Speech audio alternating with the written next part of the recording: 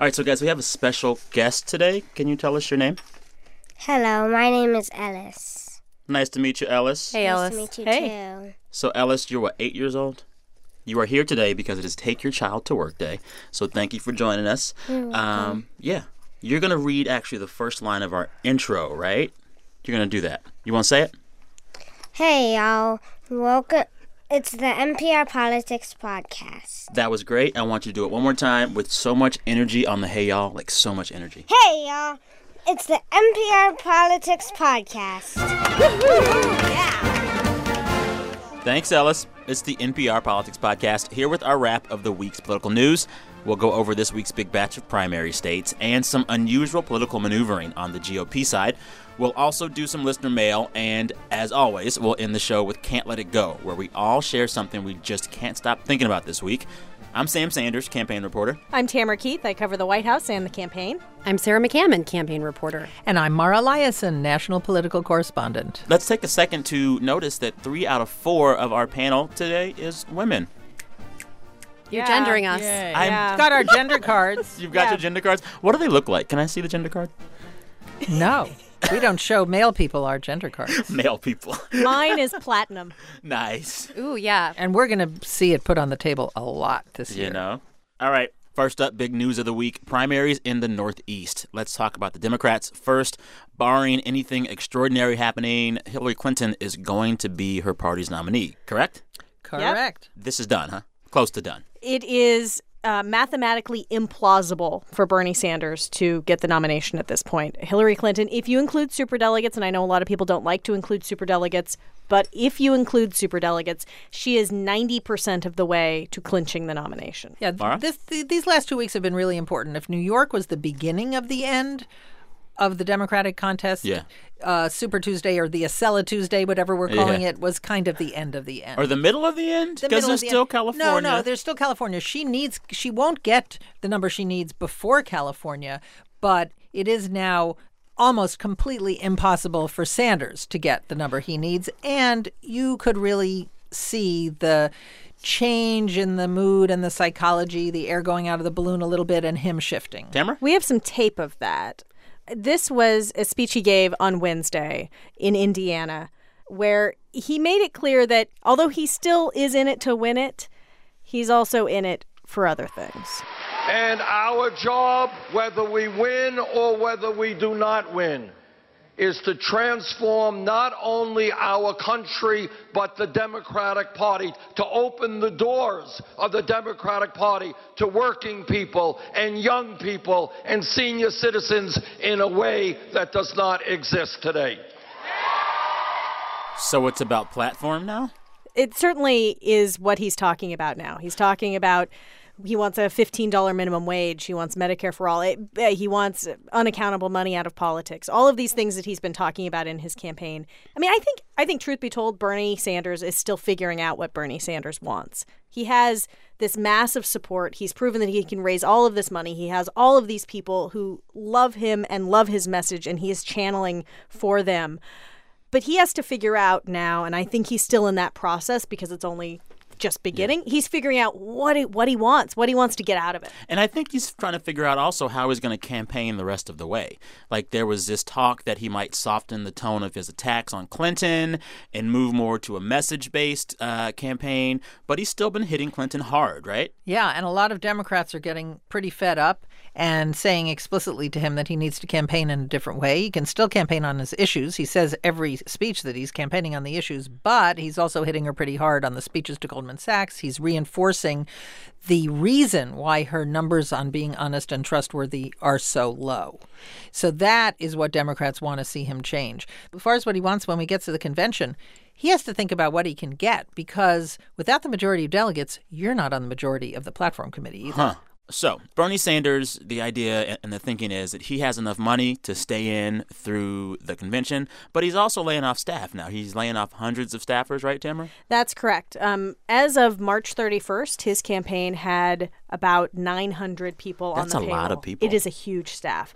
Hillary Clinton at that time had 780. Wow. I don't know how much staff she has at this point, but Bernie Sanders' campaign now says that they have more than 300 people working for him. Now, you have to say that 80% of the contests have already happened. Yes. Lots of people have already voted. And it is actually not uncommon, people who've worked on campaigns tell me, to let go of some of the field staff instead of moving them forward to the next states at this point in a campaign. Gotcha. Well, you know, the other thing is it shows Bernie is attached to reality. He's not deluded, because what happens when you're the front runner and it looks like you're going to get the nomination, those people are going to be the beginnings of your general election field operation. And he's acknowledging, even though he has the money to keep them on the payroll, that he's not going to have a general election field operation. And maybe he would be better served running ads in California, where it's this huge state and you run on the air. He'd be better served having the money to run those ads than to pay field staff. What do his supporters want? Like, my big question is, if you're a Bernie Sanders supporter in California and you're beginning to see all this writing on the wall suggesting that he's not going to be the nominee and he's ramping things down, what do you want from him? Do you want him to, like, tell you the truth that it's over? Do you want him to come and campaign in your state still? Do you want to give him money still? What do they want? Well, Tamara? you definitely want to see a Bernie Sanders rally. You want to go see that big speech and feel the feels that you feel at a Bernie Sanders Feel rally. the burn. Yeah, that, right. So to speak. But, like, do his donations drop off now? I think there are lots of people who are on the automatic payment plan, and either they don't take themselves off or they don't want to take themselves off. Yeah. There are people who still want and are still giving Bernie Sanders money because they believe in what he's saying. Some of them are using really creative math to say that he still is going to be the nominee. Others might be hoping that Hillary Clinton is indicted and that he would be the nominee. Others are sending a message. Well, Tam, you talk to these people all the time at Bernie rallies. How many of them want him to be a third-party candidate, an independent candidate, if he's not the nominee? Or they want to write his name in. There are a lot of people who are Bernie or bust. So let's talk about that third-party angle. This week, Donald Trump suggested that Sanders run third-party. You were there? I was there, yeah. Tuesday night in New York City at Trump Tower. He gave his big press conference after his big 5 wins in 5 states. And, yeah, Trump's a backer of Bernie as an independent run. In fact, I suggested today, you probably saw, that the Democrats have treated Bernie very badly. And frankly, I think he should run as an independent, okay? And I actually do. I think they've treated him very badly. And, you know, the system is a bad system, and whether it's their system or our system. Hear that laughter? That was pretty great. Everybody knew exactly what he was doing. Yeah.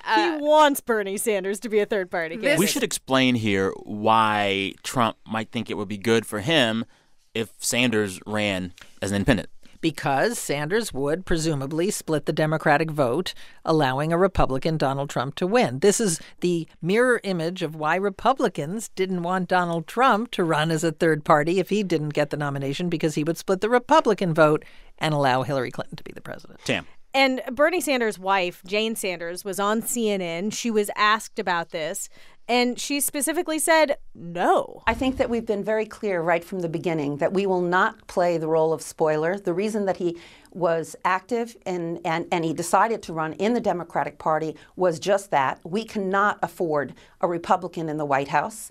We cannot afford a Republican appointing Supreme Court justices.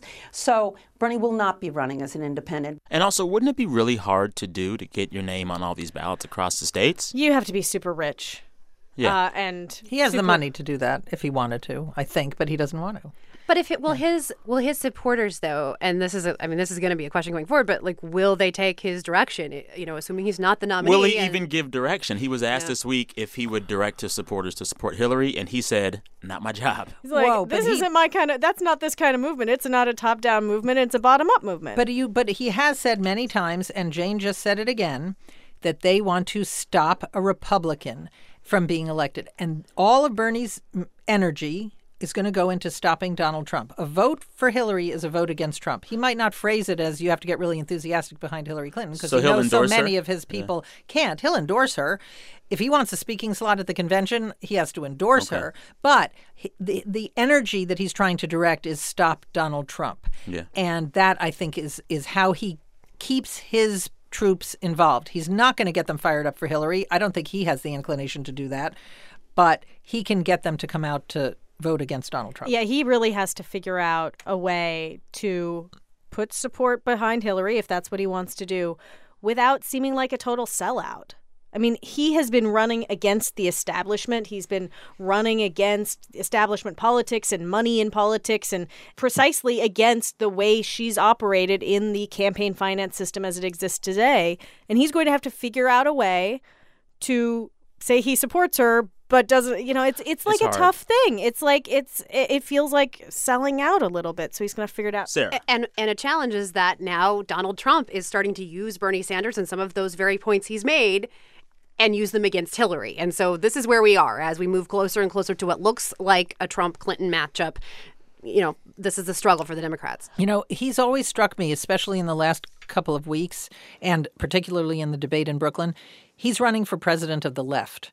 She's running for the president of the United States. And if he wants to be the president of the left and be the clear leader of the progressive wing of the Democratic Party, not Elizabeth Warren, Bernie Sanders, then he has to decide what is the best route for him to take in order to be that person.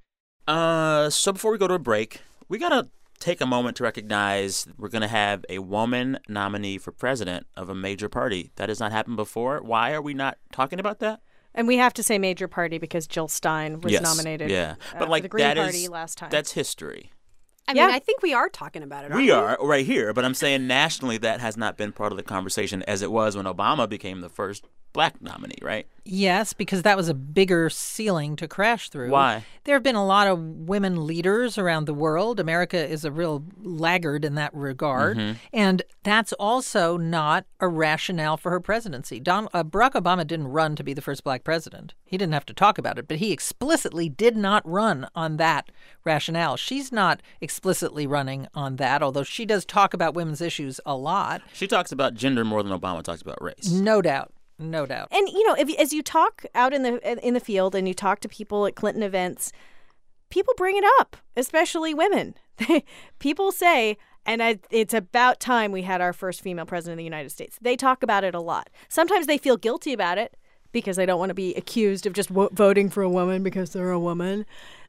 But there is a level of excitement that is there and is real among her female supporters. All right, we're going to take a quick break, and when we get back, we will talk about the women's card. The woman's card. It depends on who's saying it. Well, Yes. Trump said woman's card. Woman's card. We'll be back. We'd like to say a quick thank you and share a message from one of our sponsors, United Health Group, who asks, how can we really improve healthcare? Bring back the house call? Open walk-in clinics in convenient places? Help more moms get prenatal care? Or use technology to find insights that lower healthcare costs? Maybe help doctors spend more time with patients, not paperwork. What if we did all of this and more? Because it's all connected to better care, and better care means better health.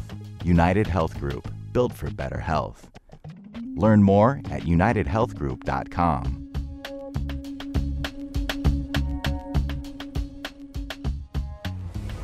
Hey everybody, it's Don Gagne. I'm here in Indianapolis, Indiana, the latest stop on the campaign trail. And what you hear in the background are the preparations for a big Ted Cruz rally. Anyway, thank you for listening to the NPR Politics Podcast. And if you're looking for another great NPR podcast, check out Hidden Brain. It's a podcast about social science that you can apply to your everyday life. Hear why, say, being busy, I know about that, affects our motivation. The psychological barriers to addressing climate change and the unexpected roots of discrimination on Airbnb.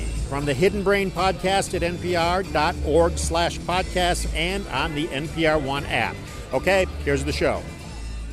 All right, we are back. We are going to talk about something that Donald Trump said this week about Hillary Clinton. Sarah, you were there? Yep. New York City, Trump Tower, another Trump press conference on another night of victory.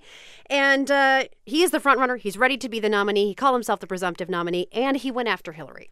Well, I think the only card she has is the woman's card. She's got nothing else going. And frankly, if Hillary Clinton were a man, I don't think she'd get 5% of the vote. The only thing she's got going is the woman's card. And the beautiful thing is women don't like her, okay? And look how well I did with women tonight. Okay. So the response to that was swift, of course, on the internet, and there was a lot of traffic on Twitter about Chris Christie's wife, Mary Pat Christie, standing behind Trump and making what looked like possibly an eye roll face Big old as eye roll. Trump said this. I think it was an eye roll followed by a side eye. That being said, the woman's card. This is what Trump said. And it's something Hillary Clinton anticipated in her speech, right, Tam? Yeah, he's actually used this line about her before, but it seemed wildly prescient. She has this line in her speech that she occasionally uses, which she happened to use Tuesday night in Philadelphia, and it's a line that gets massive applause whenever she uses it. Here it is. Well, if fighting for women's health care and paid family leave and equal pay is playing the woman card, then deal me in. So how does this affect how well both of them will do with women? Trump does not do well with women overall, right? Trump has very, very high negatives with women. He already has 60% negatives with everyone. His negatives with women are higher. I think the Clinton campaign, and Tam will tell you, were just thrilled that he lobbed them a softball over the plate. And it was a little bit odd to listen to it. It sounded like he was disparaging women. And he wasn't going after her for being corrupt or all the specific attacks he can make on her. He was making a really broad attack about her and her gender. Tam. I feel like that, in a nutshell, that is a preview of the next 6 months of our lives. Yeah. Donald Trump has made a campaign of semi-personal attacks on his opponents. And Hillary Clinton's campaign has a strategy, which they intend to stick to, we'll see if they can, of whenever he attacks personally, she broadens it out to be an attack on a whole group of people, be that women, Muslims, Mexicans. And that's not hard to do because the way that he phrases lots of his statements on these things. They're very broad brushes. They're very broad. Like, he didn't say the Hillary card. He said the woman's card. He didn't say some Muslims. He said ban all Muslims, right? So he sets himself up for this. And yet, if you talk to his supporters, they often say to me, I don't really think he would ban all Muslims. I think as president, he'd be more moderate. Mara? And you know what's so interesting about that? At that same victory night press conference, he was asked, are you going to change? Your new advisor, Paul Manafort, said this was all an act and you're going to act more presidential and you're going to change the way you campaign. And he said, why would I change? I'm winning. It has worked for him. It's a fair question. Yeah. And, just thinking of gender this week, it could be argued that Ted Cruz played the woman's card? Ted Cruz played the gender card big time. The woman's card. The woman's card when he announced that Carly Fiorina would be his running mate if he gets the nominee. He extolled her virtues in a way that made her out to be the anti-Trump. He said she makes measured decisions. She just doesn't pop off. She thinks things through. And Carly is a vice presidential nominee who I believe is superbly skilled, superbly gifted at helping unite this party, bring us together so we stand united as one. And then he made an argument that I think you're going to hear from the Clinton camp, which is Donald Trump is a bully and bullies are afraid. And when they see a strong woman stand up and say, I'm not afraid of you, they don't know what to do. You know, one of the great principles of bullies, they feed off of fear. They feed off of people who will cower in the corner when they yell and scream and insult and holler and curse. And they don't know what to do when a strong, powerful woman stands up and says, I am not afraid. And this is something that Carly Fiorina has been using. I mean, she would say, I don't want people to vote for me because I'm a woman. But throughout her campaign, when she was running, she would say, Hillary Clinton is terrified to debate me. I can't wait to debate Hillary Clinton. She very much set herself up as an anti-Hillary. And Ted Cruz is taking advantage of that. I'm trying to wrap my head around this. Ted Cruz announced his VP pick the day that it was declared that he was mathematically eliminated from getting enough delegates to win first ballot. Is he delusional? No, that's why he did it. Why? Explain it to me, please. Because on the day that he was about to be counted out, and a day that Donald Trump was giving a foreign policy speech from a teleprompter, after Trump had told a rally the day before or 2 days before, don't you love me? I'm not a teleprompter kind of guy. But Ted Cruz needed to get back in the action, and we don't know what Carly Fiorina can do for him, maybe very little. But what she did do for him this week was she got him a day of live coverage and then continued coverage when they went to campaign in Indiana on Thursday. So, he had to get himself back in the action, and he did. Can we just pause to play a little tape from that press conference? Can we please? But we've been traveling around the country, and I've come to know Ted and Heidi and Caroline and Catherine. I know two girls that I just adore. What? I'm so happy I can see them more. 'Cause we travel on the bus all day, we get to play. We get to play. I won't bore you with any more of the song. But they have 4 verses. That's it. Shut it all down. Yeah. I'm out. I quit. What is going on? To me, this felt like, and I cannot see into her mind, but it felt like an effort to position her as a softer female candidate. Who was she singing to? She was singing to Ted Cruz's 2 daughters, Who are very Caroline and cute. Catherine, who are very cute. They're I'd have to check this, but about 8 and 5-ish. They're little, and sometimes they travel with the family, and apparently they travel on the bus with Carly Fiorina. Was that an original song she just wrote for the kids? I don't know. Sounds like it. When candidates have special hidden talents, like being able to carry a tune, they generally show them to us. I wouldn't Barack call that Obama. a talent. I would not For call somebody that a who's talent. tone deaf and can't carry a tune, I bet thought you she could sing pretty well, Mara. Oh, I don't It was think so. fine. It was fine. When did we get the impression that she is a boost to his ticket, that she is actually popular? She's lost elections. She was Several. never that up in the polls. Like, She's from California. but she he lost her might- race for Senate yes, in California. But we're not talking about winning a statewide race. We're talking about Cruz, I think, would like her to peel off some Republican women Okay. who are leery of Donald Trump. We know Donald Trump has very high negatives with women, including many Republican women. And if Fiorina can help him in California, which is one of the last big states left, that'll be good for him. I just feel like Carly Fiorina keeps showing up to elections she's not going to win.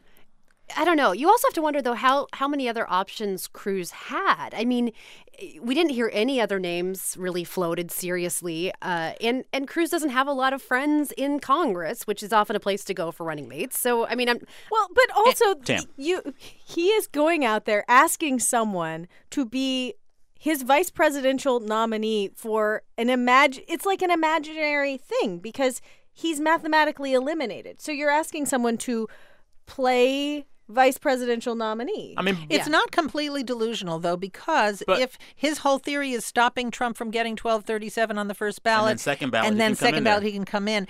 Ronald Reagan did something like this in 1976. He announced his vice presidential pick. He did not get the nomination, but 4 years later he was back and he became the president. With a Ted different Cruz- vice president. With a different vice president. Ted Cruz is certainly thinking all the way to 2020. And in speech after speech, Ted Cruz talks about Reagan, and he compares himself to Ronald Reagan. He talks about Jimmy Carter's presidency leading into Reagan's presidency. Again, of course, this was in the late 70s going into 80, not the election that Reagan lost. So, it would not surprise me if when Cruz was considering what his options are, he thought, oh, well, my friend Reagan did this. Why should I? And Sarah, you've been out there with Cruz and Fiorina. Fiorina is his top surrogate and one of his most popular ones. She is. And, he likes to say that something like 5 candidates have endorsed him. Well, she's the one that's done so most sort of energetically. There have been several candidates who said, oh, yeah, I'm going to vote for Cruz, but rather reluctantly, whereas Carly Fiorina has been out there on the stump for him. So, all right, how close is Donald Trump to locking this whole thing down? Close. He only needs 46% of the remaining delegates. And based on his performance so far, where he's been winning these primaries from anywhere from 35% to over 60%, he should be able to do that. And Indiana is coming up. Sarah, where is he in Indiana? And does he even need Indiana? Does he need Indiana? Mathematically, maybe not. More delegates are always good. But in terms of the conversation, okay, Ted Cruz is saying that this is the place he's going to take on Trump again, almost like another Wisconsin. Well, if Ted Cruz can beat Trump, it might help make his case that maybe he should be the alternative if Trump doesn't get to 1237.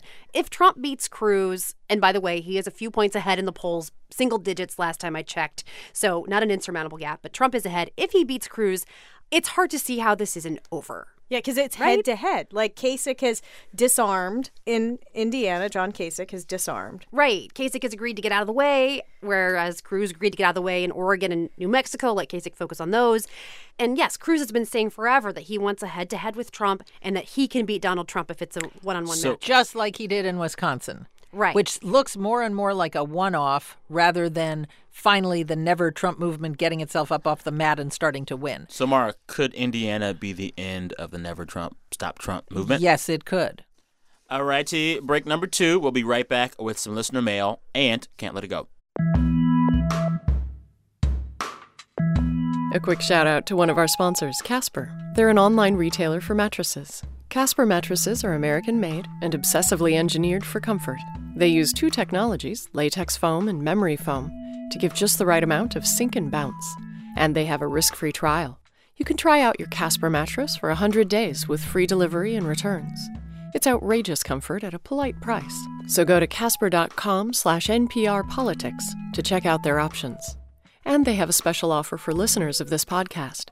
Use the promo code NPRPolitics to redeem $50 towards a Casper mattress that works for you. Terms and conditions apply. All right, let's hit the mailbag. Kat wrote us to ask, quote, I am writing to you after having a discussion with my husband tonight that really concerned me. He started our conversation with Trump will be elected president. I turned to him and said, how so? He explains that many Sanders supporters would jump the Democratic ship, so to speak, and vote for Trump before voting for Clinton. He cites that Trump's anti-establishment views are what would sway Sanders supporters. I am not convinced of this, but it does have me very concerned. So my first thought hearing this is it all depends on what Sanders does, right?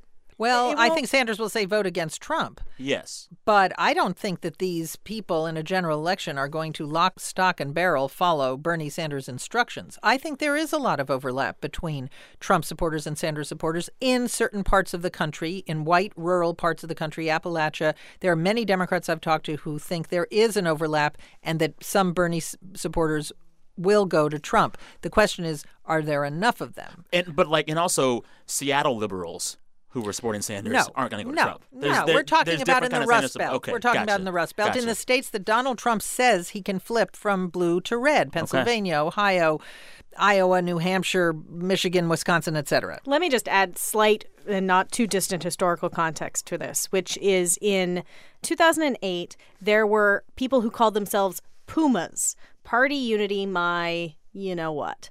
And they were Hillary Clinton supporters who absolutely did not want to vote for Barack Obama and did not care for party unity. They wanted Hillary Clinton. How many of those were there? Well, I think initially there were about 40% of Clinton supporters who said that they wouldn't vote for Obama. Well, obviously, that isn't what ended up happening.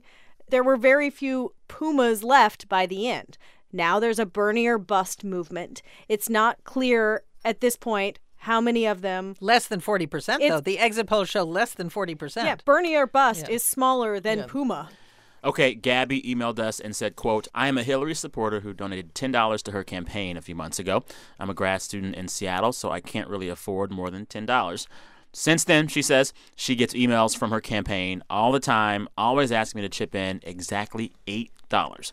I'm so curious about that number. Why 8? It seems like such a random number. It's small. But isn't $1 smaller? I've seen the ones that yes, ask for $1 is smaller, but they just want to get the average donation down so they can boast about it. Well, but what's interesting to me is I've never given Hillary Clinton money, but I'm on her mailing list. But all the emails to me always ask for $1. And so Gabby's being asked for $8, probably because it's just shy of what she gave before. Huh. They want to make it as easy as possible for people to give. These emails are a science. There's actually a reason that I don't fully understand that probably involves algorithms and social scientists and all kinds of stuff. There's a reason she's getting that number 8. Finally, Charles wrote us with an interesting question. He says, quote, it could be argued that the Affordable Care Act was the biggest policy achievement of the Obama administration. What do you predict would or will be the biggest policy achievement for each of the remaining candidates? Ooh.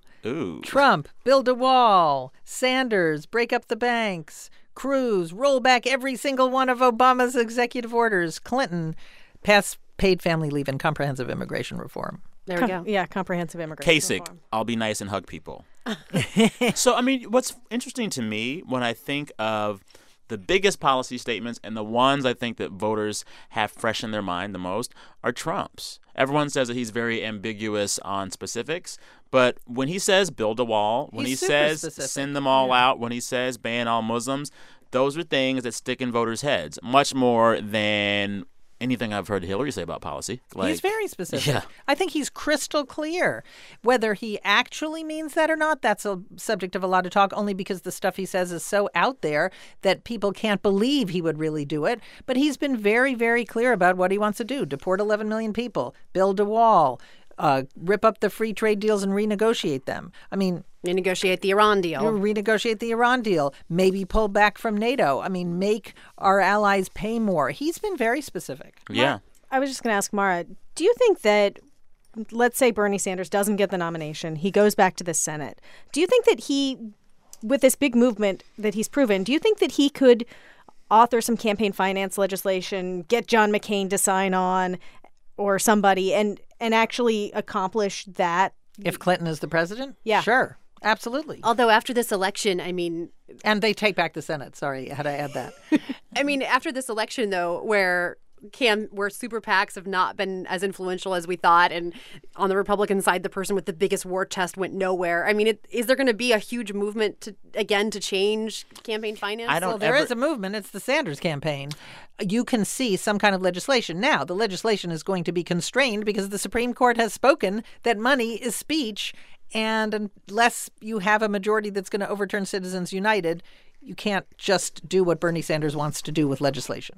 Yeah.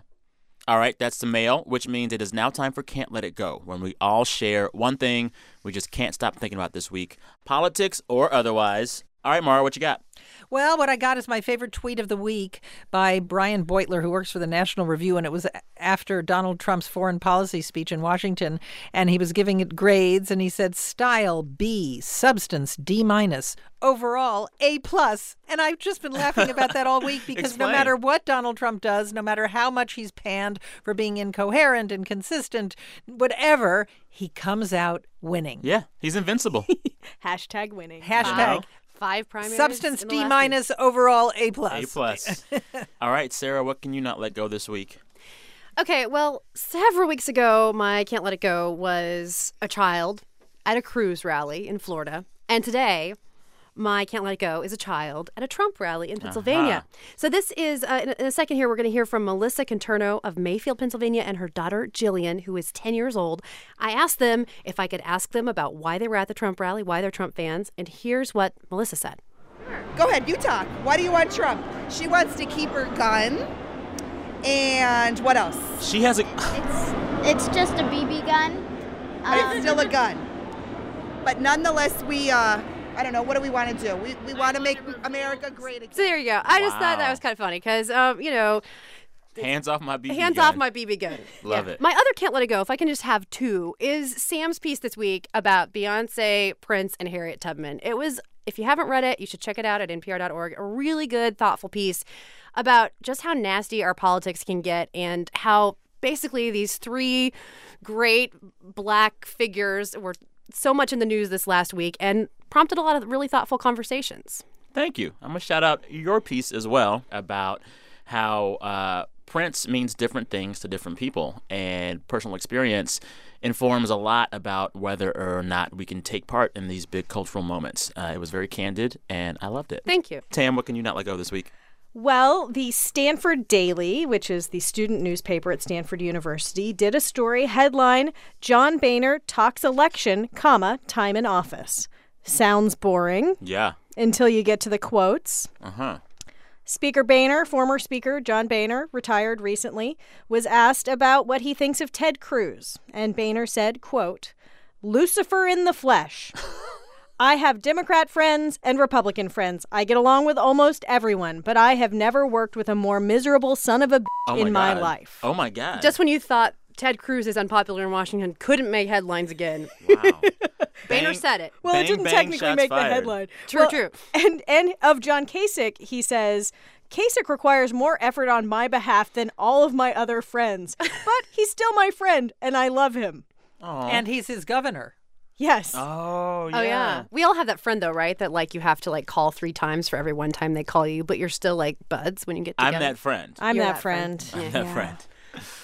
So my Can't Let It Go requires a little bit of setup, but I promise you it is worth it. It is all about a new spelling of a very common word, respect. Or in this case this week, it became respect. So wait, let me not the way explain. Aretha spells it. No, Respek. Oh. Here's the backstory. We have talked about a morning show called The Breakfast Club before on this program, hosted by a man named Charlemagne. He interviewed Hillary Clinton last week and made news about her talking about hot sauce. This week, he had an interview scheduled with a rapper named Birdman, who was responsible for discovering Lil Wayne, another rapper. But in the past on this show, Charlemagne and his friends have not been the nicest to Birdman. So Birdman and his entourage walk into the booth for this interview with Charlemagne, and Birdman starts the thing before he even sits down, upset. I think we have some tape. Stop playing with my name. Let's I ain't go gonna right say on it no in. more. Put some respect on my name. You understand me? When y'all saying my name, put some respect on it. One more time. You got to hear it. Put some respect on my name. You understand me? When y'all saying my name, put some respect on it. Put some respect on it. I love it. I loved it. So the internet had a field day with this. And if you think about it, isn't that what we all want? We just want some respect. on Just our respect. name. Yeah. These candidates want it. People want it in life. But by the end of the week, the internet had made a song all about respect. Whoa, I want you to put it out. Put some respect on it. Listen, when you say my name, put some respect on it. I ain't playing with y'all. Put some respect on it. And I ain't gonna say it. And I ain't gonna say it no more. Listen. It goes on. You get the drift. This is why I love Is that the a internet. barbershop quartet? Kind Can of. we just post that song, like a video of that song or whatever, in response to every comment in the comment section? Yeah, we need this to happen. So after all this happened, I told Twitter that my goal for the week is to educate all of my coworkers about the idea of respect and have them all say the words, put some respect on my name. We should all try to say Sam it really. Sanders, I respect you. Tamara Keith, I respect you too. And I ain't gonna say it. And I ain't gonna say it no more. I just want to hear Mara say it. I respect all of you. Okay, that's it. We're going to wrap. All right, that's a wrap. We'll see you next week with results of Tuesday's primary in Indiana. And as always, you can find more of our political coverage at nprpolitics.org and on your local public radio station. I'm Sam Sanders, campaign reporter. I'm Tamara Keith. I cover the White House and the campaign. I'm Sarah McCammon, campaign reporter. And I'm Mara Eliason, national political correspondent. And thank you for listening to the NPR Politics Podcast.